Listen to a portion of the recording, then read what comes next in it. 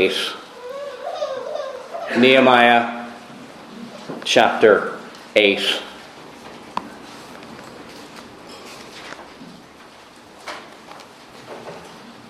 Up until this point in the book of Nehemiah, we're now at chapter 8 in our series. Much has happened to God's people.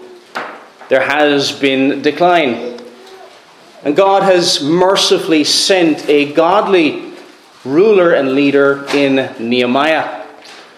Years earlier, he also sent Ezra, who we're going to meet in this chapter. This is the same Ezra from the book of Ezra, Ezra the scribe. And this is all to make the city of God, God's people, a light unto the nations once more. Now, with all that said, and with all the activity that has taken place, with all the challenges that God's people have faced, we must not lose sight of the centrality and the importance of the Word of God. And this is what this chapter brings to our mind, the importance of the instruction, the teaching, and the loving of God's Word. And that it would affect how we live, and it would bring us comfort. That God is with us, lo, even to the end of the age. So let us read now Nehemiah chapter 8. Let us hear God's holy word. And all the people gathered as one man into the square before the water gate. And they told Ezra the scribe to bring the book of the law of Moses that the Lord had commanded Israel. So Ezra the priest brought the law before the assembly, both men and women, and all who could understand what they heard. And on the first day of the 7th month, and he read from it facing the square before the water gate, from early morning until midday, in the presence of the men and the women and those who could understand. And the ears of all the people were attentive to the book of the law. And Ezra the scribe stood on a wooden platform that they had made for the purpose. And beside him stood Mattithiah, Shema, Ananiah, Uriah, Hilkiah, and Maaseiah on his right side, and Pedaiah, Mishael, Malchijah, Hashem, Hashbaddanah, Zechariah, and Meshullam on his left hand. And Ezra opened the book in the sight of all the people, for he was above all the people. As he opened it, all the people stood. And Ezra blessed the Lord, the great God, and all the people answered, Amen, Amen, lifting up their heads. And they bowed their heads and worshipped the Lord with their faces to the ground. Also Jeshua, Bani, Sherebiah, Jamin, Akkub, Shabbathai, Hodiah, Messiah, Kelita, Azariah, Jozabad, Hanan, Peliah. The Levites helped the people to understand the law while the people remained in their places. They read from the book, from the law of God clearly. They gave the sense so that the people understood the reading. And Nehemiah, who was the governor, and Ezra the priest and scribe, and the Levites who taught the people, said to all the people, This day is holy to the Lord your God. Do not mourn or weep. For all the people wept as they heard the words of the law. Then he said to them, Go your way, eat the fat, and drink sweet wine, and send portions to anyone who has nothing ready, for this day is holy to our Lord. And do not be grieved, for the joy of the Lord is your strength. So the Levites calmed all the people, saying, Be quiet, for this day is holy. Do not be grieved. And all the people went their way to eat and drink, and to send portions, and to make great rejoicing, because they had understood the words that were declared to them. On the second day, the heads of fathers' houses of all the people, with the priests and the Levites, came together to Ezra the scribe in order to study the words of the law. And they found it written in the law that the Lord had commanded by Moses that the people of Israel should dwell in booths during the feast of the 7th month, and that they should proclaim it and publish it in all their towns and in Jerusalem. Go out to the hills and bring branches of olive, wild olive, myrtle, palm, and other leafy trees to make booths, as it is written. So the people went out and brought them and made booths for themselves, each on his roof. And in their courts, and in the courts of the house of God, and in the square of the water gate, and in the square at the gate of Ephraim, and all the assembly of those who had returned from the captivity made booths and lived in the booths. For from the days of Jeshua, the son of Nun, to that day, the people of Israel had not done so. And there was great rejoicing. And day by day, from the first day to the last day, he read from the book of the law of God. They kept the feast 7 days. And on the 8th day, there was a solemn assembly, according to the rule, and may the Lord bless the reading of his word. Our title for this evening's message is The Importance of God's Word. The importance of God's Word. A friend of mine once asked me a question about my car. He asked me, did it have cruise control? Now, I had no clue. I had no idea if it did or if it didn't. My natural instinct was to kind of look around, see if there was any buttons that I didn't recognize and that I might press and see if it did what he was asking me about. But my friend was a little bit wiser than I was. He did what I should have done, which was get the manual and read the manual. And he found out pretty quickly I didn't have any cruise control in my car after all. Why is that important? Who wrote this manual? Well, it was written by the one who made the car. So rather than stumbling around trying to find buttons, we read the manual. We can all do this a lot in our lives. We can stumble around and in the dark looking for things. And when we learn about things, it can often be by trial and error. Painful trial and error. So often experience can be painful. And we'll warn other people, oh, don't do this what we did. Because we didn't listen to wisdom at the time. And the wisest thing to do is to listen to someone who knows more than us.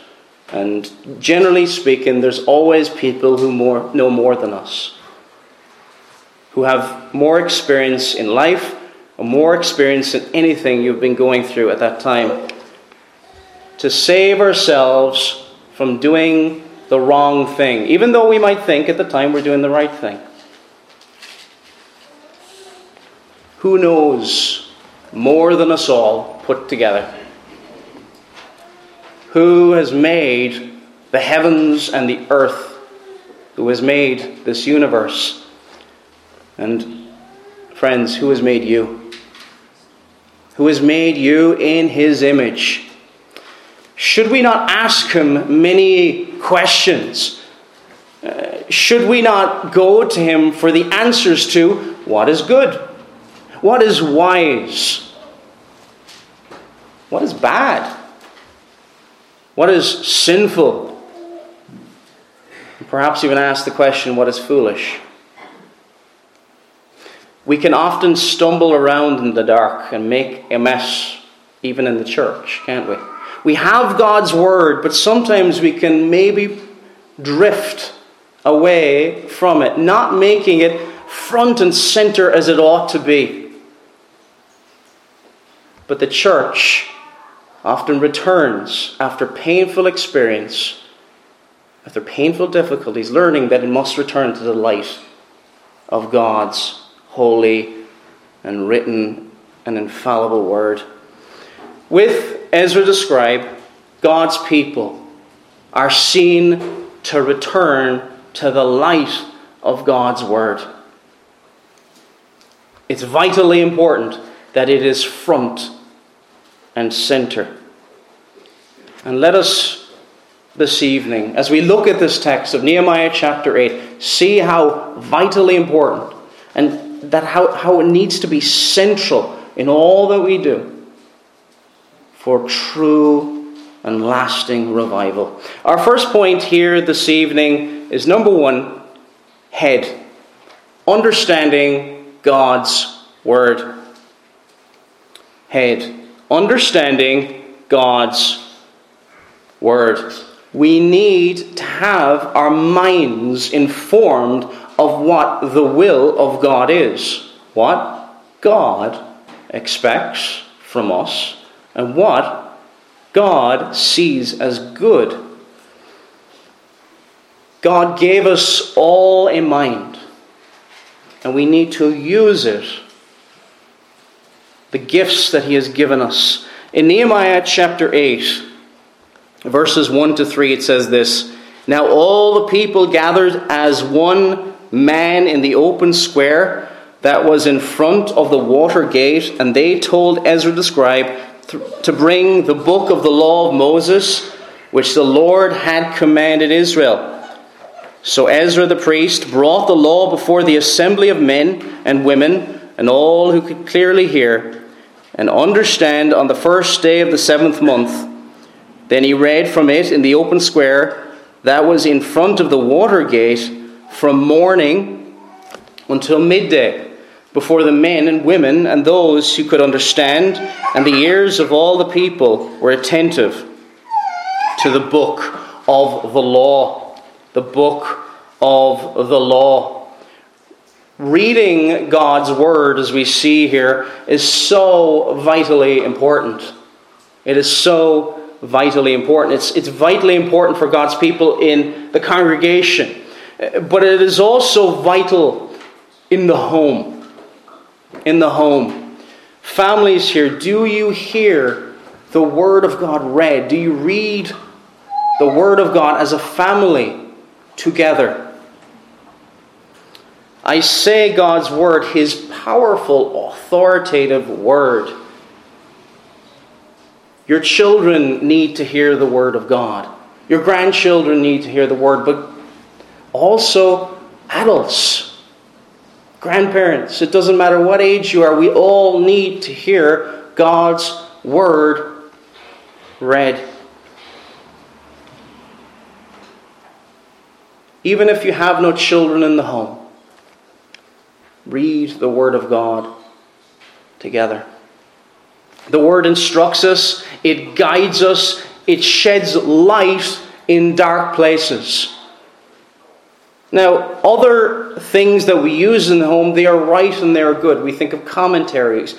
We think of Bible stories for children. They all have their place and they inform the mind. But there's something that is unmistakable about the Word of God. It is, as Hebrews 4:12 tells us, the Word of God is living and powerful and sharper than any two-edged sword, piercing even to the division of soul and spirit, and of joints and marrow, and it is a discerner of the thoughts and intents of the heart.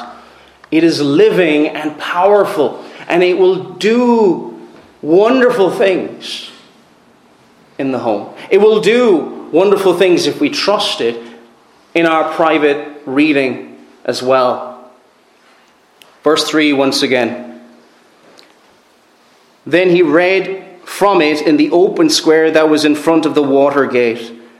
He read the Word of God.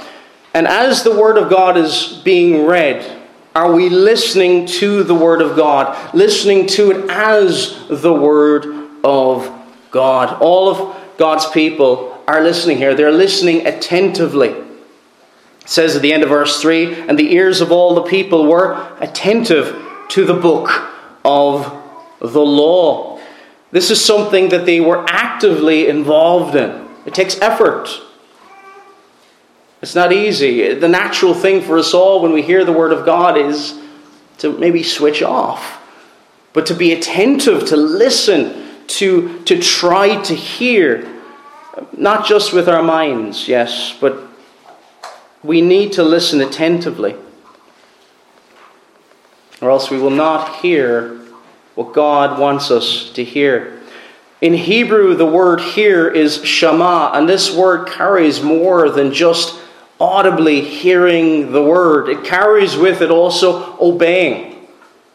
Obeying. Hear, O Israel, the Lord our God is one. Hear, or another way of saying it, obey, O Israel. The sense here is when we listen, when we hear God's word, we bow down before it. Refusing to hear was refusing to listen in the Hebrew mind. Our minds cannot be instructed if we don't listen.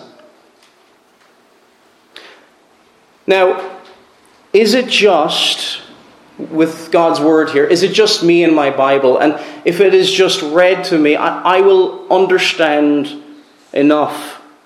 I think today we live in a very individual age.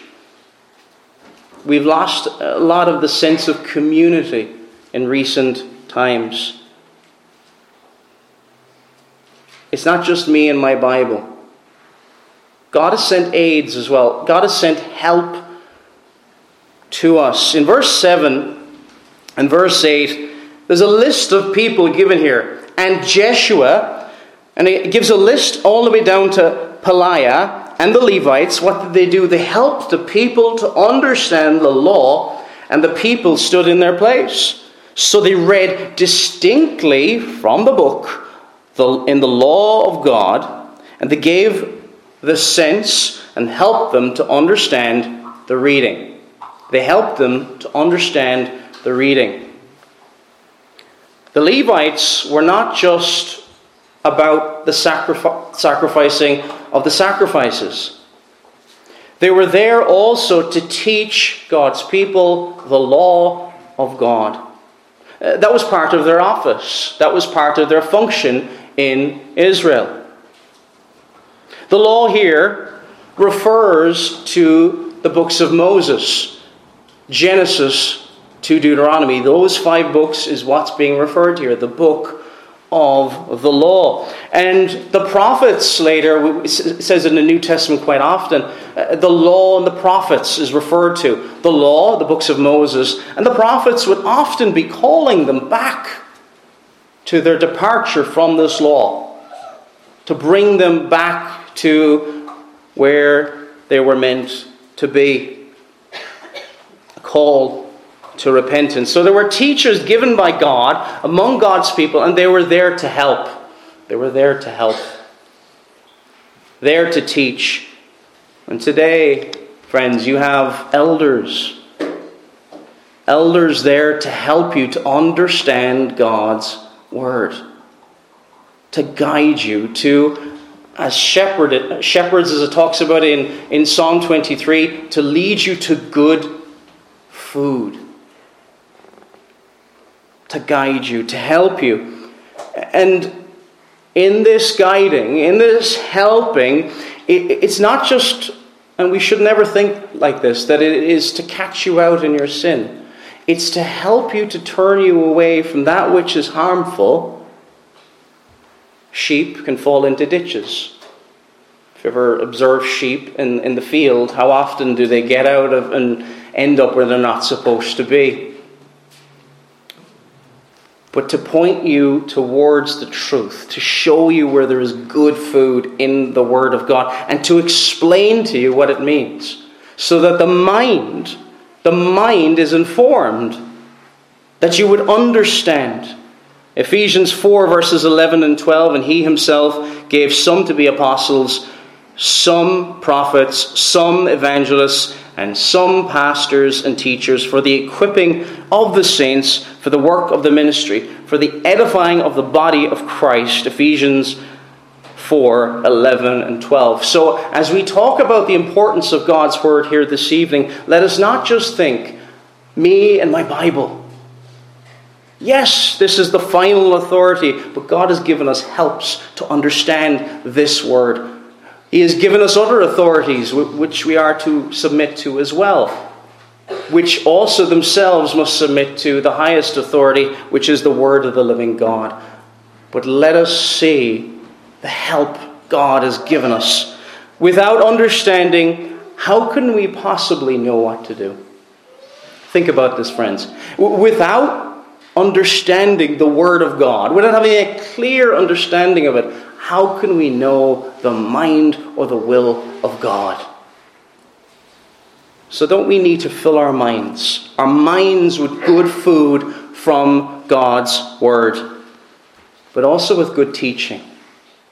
Also with good teaching. Pray for your minister. Pray for your elders. They are there for your blessing, to watch over your soul.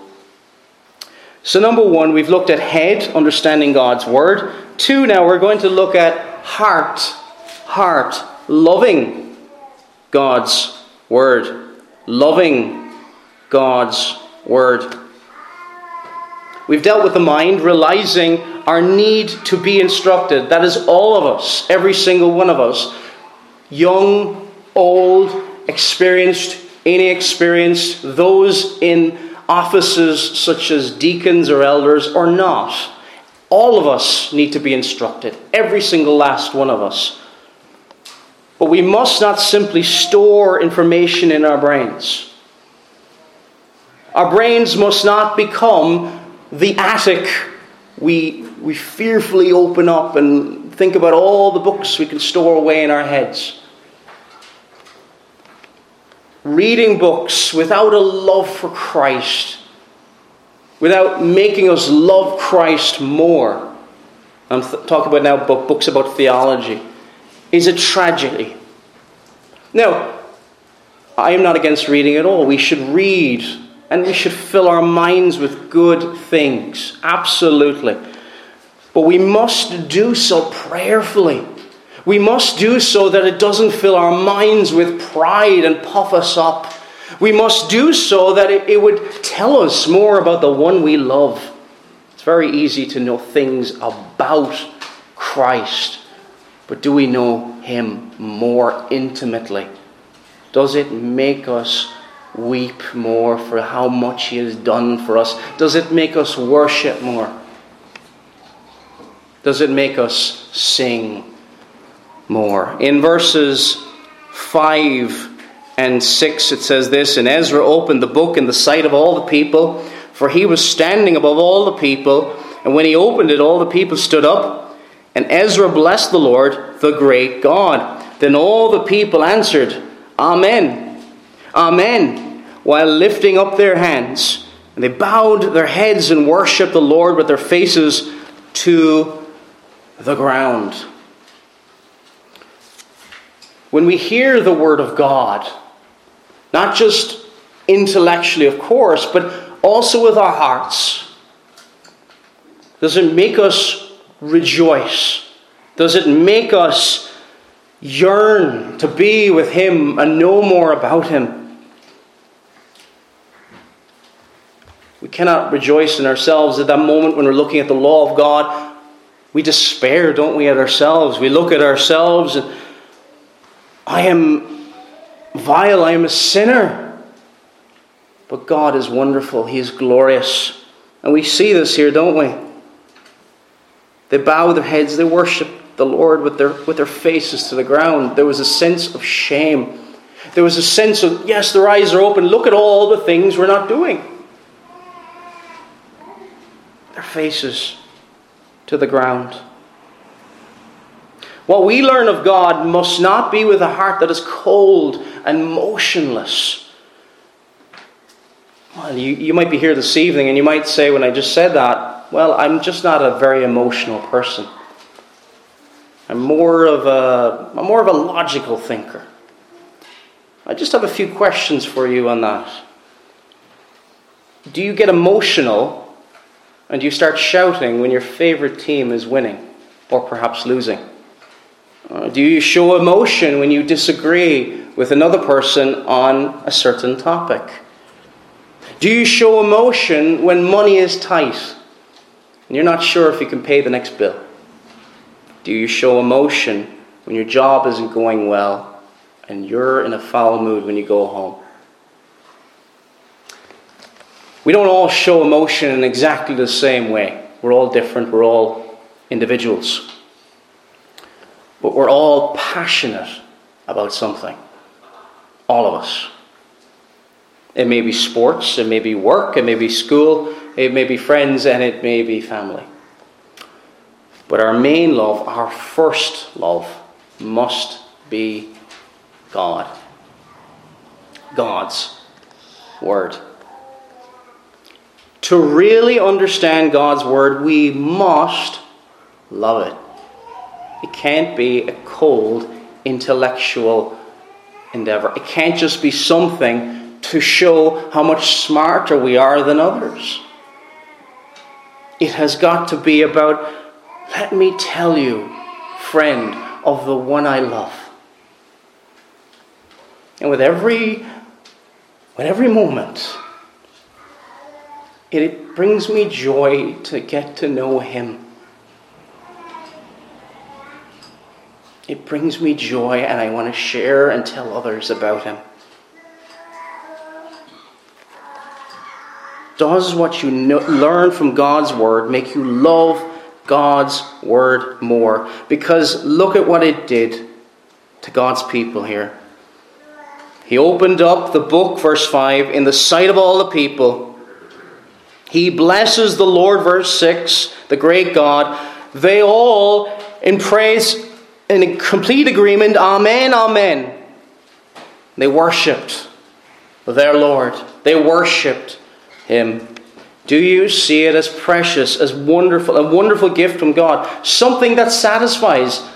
Jesus Christ is called the fountain of living waters in the book of Jeremiah. Something that is sweet to the taste. Something that quenches your thirst like nothing else. We need this love for the Word of God. We have to have it when we come before, when we are in our private quiet time, in our private devotions, in our private worship. We need to have this love for God's Word. That we are reading a love letter. We are reading to the one who cares, and we're reading it from someone we deeply love. And may I also say, when we miss, and I say this in the sense of we are not at home on this earth, and we dearly wish to be closer to Him. We need to have our heart warmed. It says in verse 10 of our text in Nehemiah chapter 8, Then he said to them, Go your way, eat the vat, drink the sweet, and send portions to those whom nothing is prepared, for this day is holy to the Lord. Do not sorrow, for the joy of the Lord is your strength. Why did they sorrow? Why were they sad? They worshipped, but there was also a great sadness that was before them. Because when we look at the perfect standard of God's Word, what are we in comparison with it? We are sinners. But also, why does then Ezra say, Do not sorrow, for the joy of the Lord is your strength? Why does he say that? Because there's only one being, and he's got a whole army behind him. There's one who wishes to crush you under the weight of your own sin. He wishes to leave you in grief and not to replace it with joy. That is the devil. That is the devil. Turn to God. The law will show you your problem. We fall short, all of us. But the medicine, the gospel, turn and live. Turn to Him and live. If you've turned to the Lord, the joy of the Lord is your strength. And the heart of yours, that heart of yours, is the very engine room of everything you do, humanly speaking. A lack of warmth from your heart will pour cold water on what your mind has stored. It's very easy to know many things about the Bible, to know many things about theology, but pour cold, heartless water all over it. That can be done. So while we need to read the Word of God, meditate upon it, learn it, we need our hearts warmed towards God. Because our hearts can be naturally cold. I know in our house in the winter months when I come downstairs, it's very cold. Our home needs heating like many homes does. And when I turn on the heating, does the house heat up immediately? No. It takes time. It takes fuel. And friends, we also need time with God. If we are not spending quality time with God, our hearts will grow cold. I think many people around here would recognize the need to spend quality time with your family. We need to spend quality time with God. Serious time with God. That our hearts would be warmed and that joy would radiate out and fuel everything that we do. Number 3 now, hands. Hands, applying God's Word. So we've looked at head, understanding God's Word, heart, loving God's Word, hands, applying God's Word. We must practice what we believe. We must practice what we believe. Without this practice lived out and experience from our hearts, we say we believe one thing, but if our works or our fruit say something different, is it real? Now, all of our works are imperfect. But it will affect our head, our heart, our hands. It will affect how we live. It will affect how we live. Verse 14 says this: "And they found written in the law, which the Lord had commanded by Moses, that the children of Israel should dwell in booths during the feast of the 7th month." There are things which God had commanded them to do under the old covenant administration. But they had neglected it for much time. We notice as well from verse 17. They hadn't done this since the days of Joshua, the son of Nun. There was a drifting and neglecting of what God had commanded them to do. And that had to do with the instruction of the mind and the instruction of the heart. But without the Word of God instructing us, how would we know? So it is vital. But it can't just stop in the head and the heart. Is it possible? If you say, for example, that you believe it is wrong to blaspheme God, but you are doing things such as taking the Lord's name in vain, using the Lord's name as a curse word, for example. Do those two truths go together? It must be the head, the heart, and the hands. The Puritans of old talked about this necessity of these 3 elements of doctrine to inform the mind, but also the heart. The heart be warmed towards this doctrine, to love it, to love God, but also that it would not just stop there, that there would be application, and that we would think, how does this affect how we live? It makes us uncomfortable, doesn't it? Because it asks us often to change. What am I doing currently that is not in conformity to the Word of God? And all of us have areas where we need to change. All of us.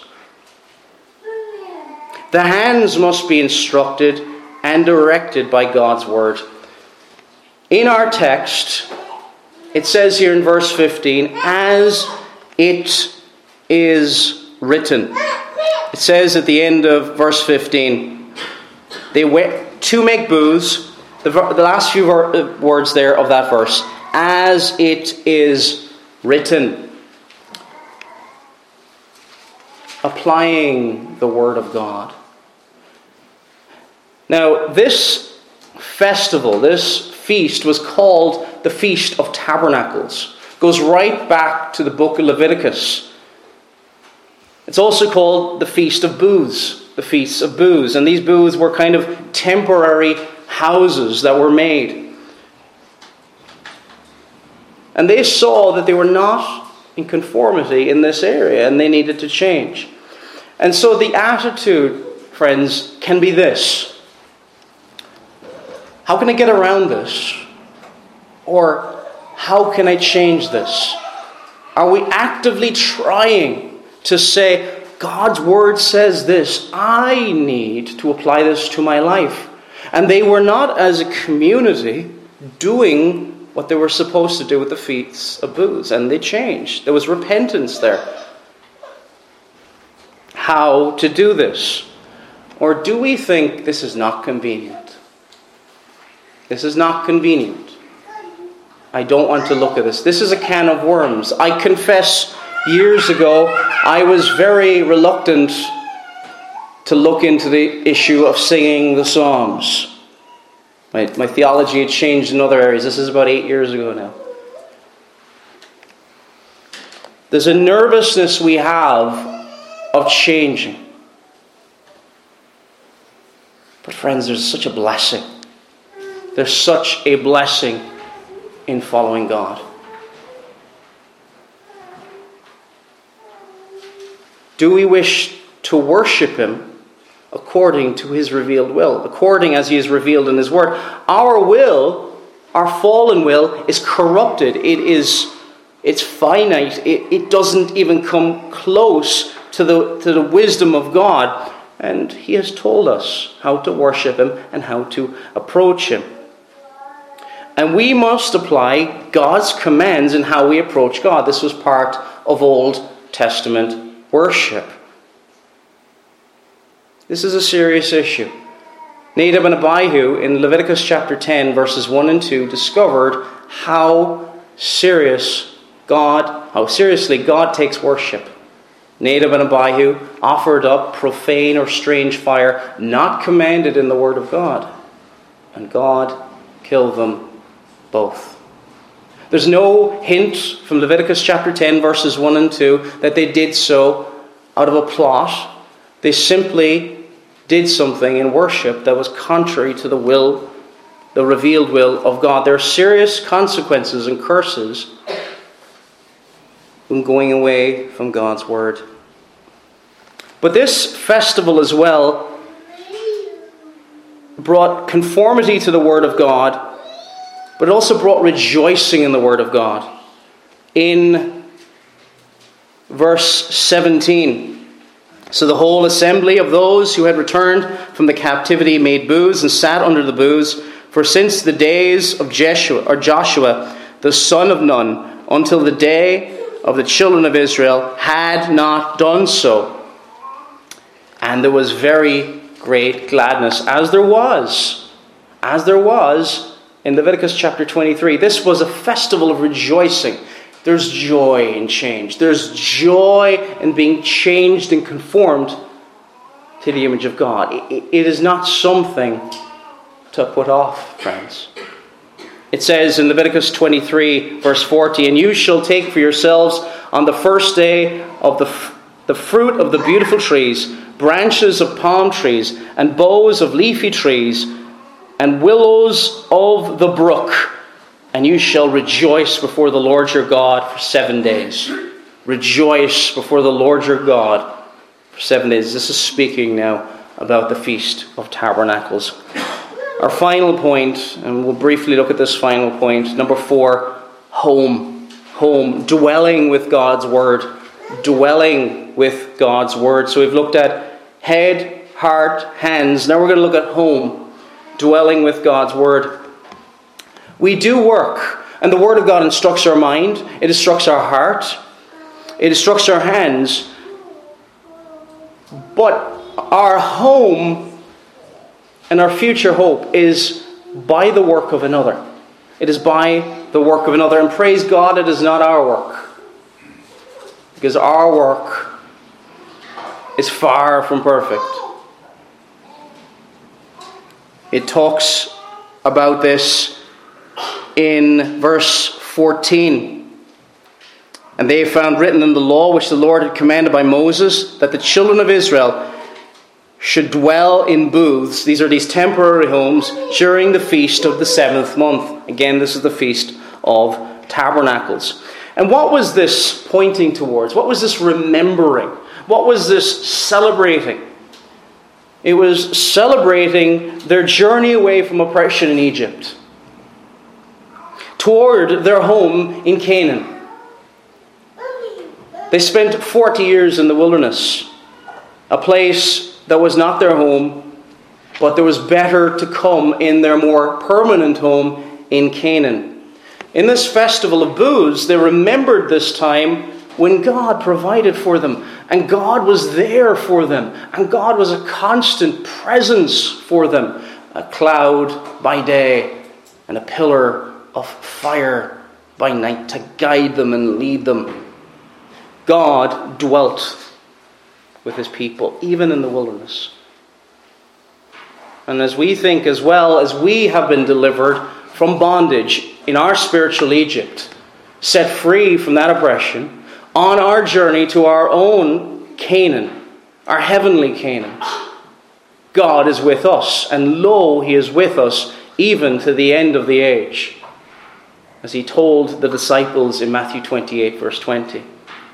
He is there. This reassures us. And this is what the Word of God does over and over again. Don't we need a reassurance? We're involved in the work. We're striving. But we need reassurance that God is with us and he will not forsake us. He is with Nehemiah in the city of God with his special presence in the Holy of Holies in the temple. The Son of God, the true God and true man, dwelt with his people. It talks about this in John 1:14. And the Word became flesh and dwelt among us. Now that word can also be translated, it's possible to translate it this way. And the Word became flesh and tabernacled among us. And tabernacled among us. That is where our home is. Dwelling with God. With God's Word, hearing God's Word, listening to his Word. And you may come here this evening suffering, going through trial. But will he leave you? He will not forsake you. If you drift from the Word of God, if the Word of God is no more central to your walk, you'll forget this. You'll forget that he is with you. And that his presence is with you. Perhaps you do read, but not as much as you once did. Perhaps you still pray, but yet not as much as you once did. Return to your first love. We must not turn our Christian walk into a box-ticking exercise. It'd be easy for me to say this, read your Bible more, pray more, but if we do so mechanically, if we do so in just ticking off the boxes, and with our hearts and our minds not engaged, we need help, don't we, in these areas? We need to be led by God's Word. We need to be warmed by God's Word. Because if we're not led by the wisdom of God's Word, if we're not led by his truth, what are we being led by? Without the wisdom and the clarity and the beauty and the joy and the instruction and the guidance of God's word, we will follow our own hearts. That's a scary thing. And we must not do that. It says in Proverbs, he who trusts in his own heart is a fool. It is vital. It is vital. Cling to the word of God. Hear it. Hide it in your hearts. Be instructed by it. Remember, friends, he will not leave you. If you are truly his and you've trusted in God, he will not leave you nor forsake you. Amen.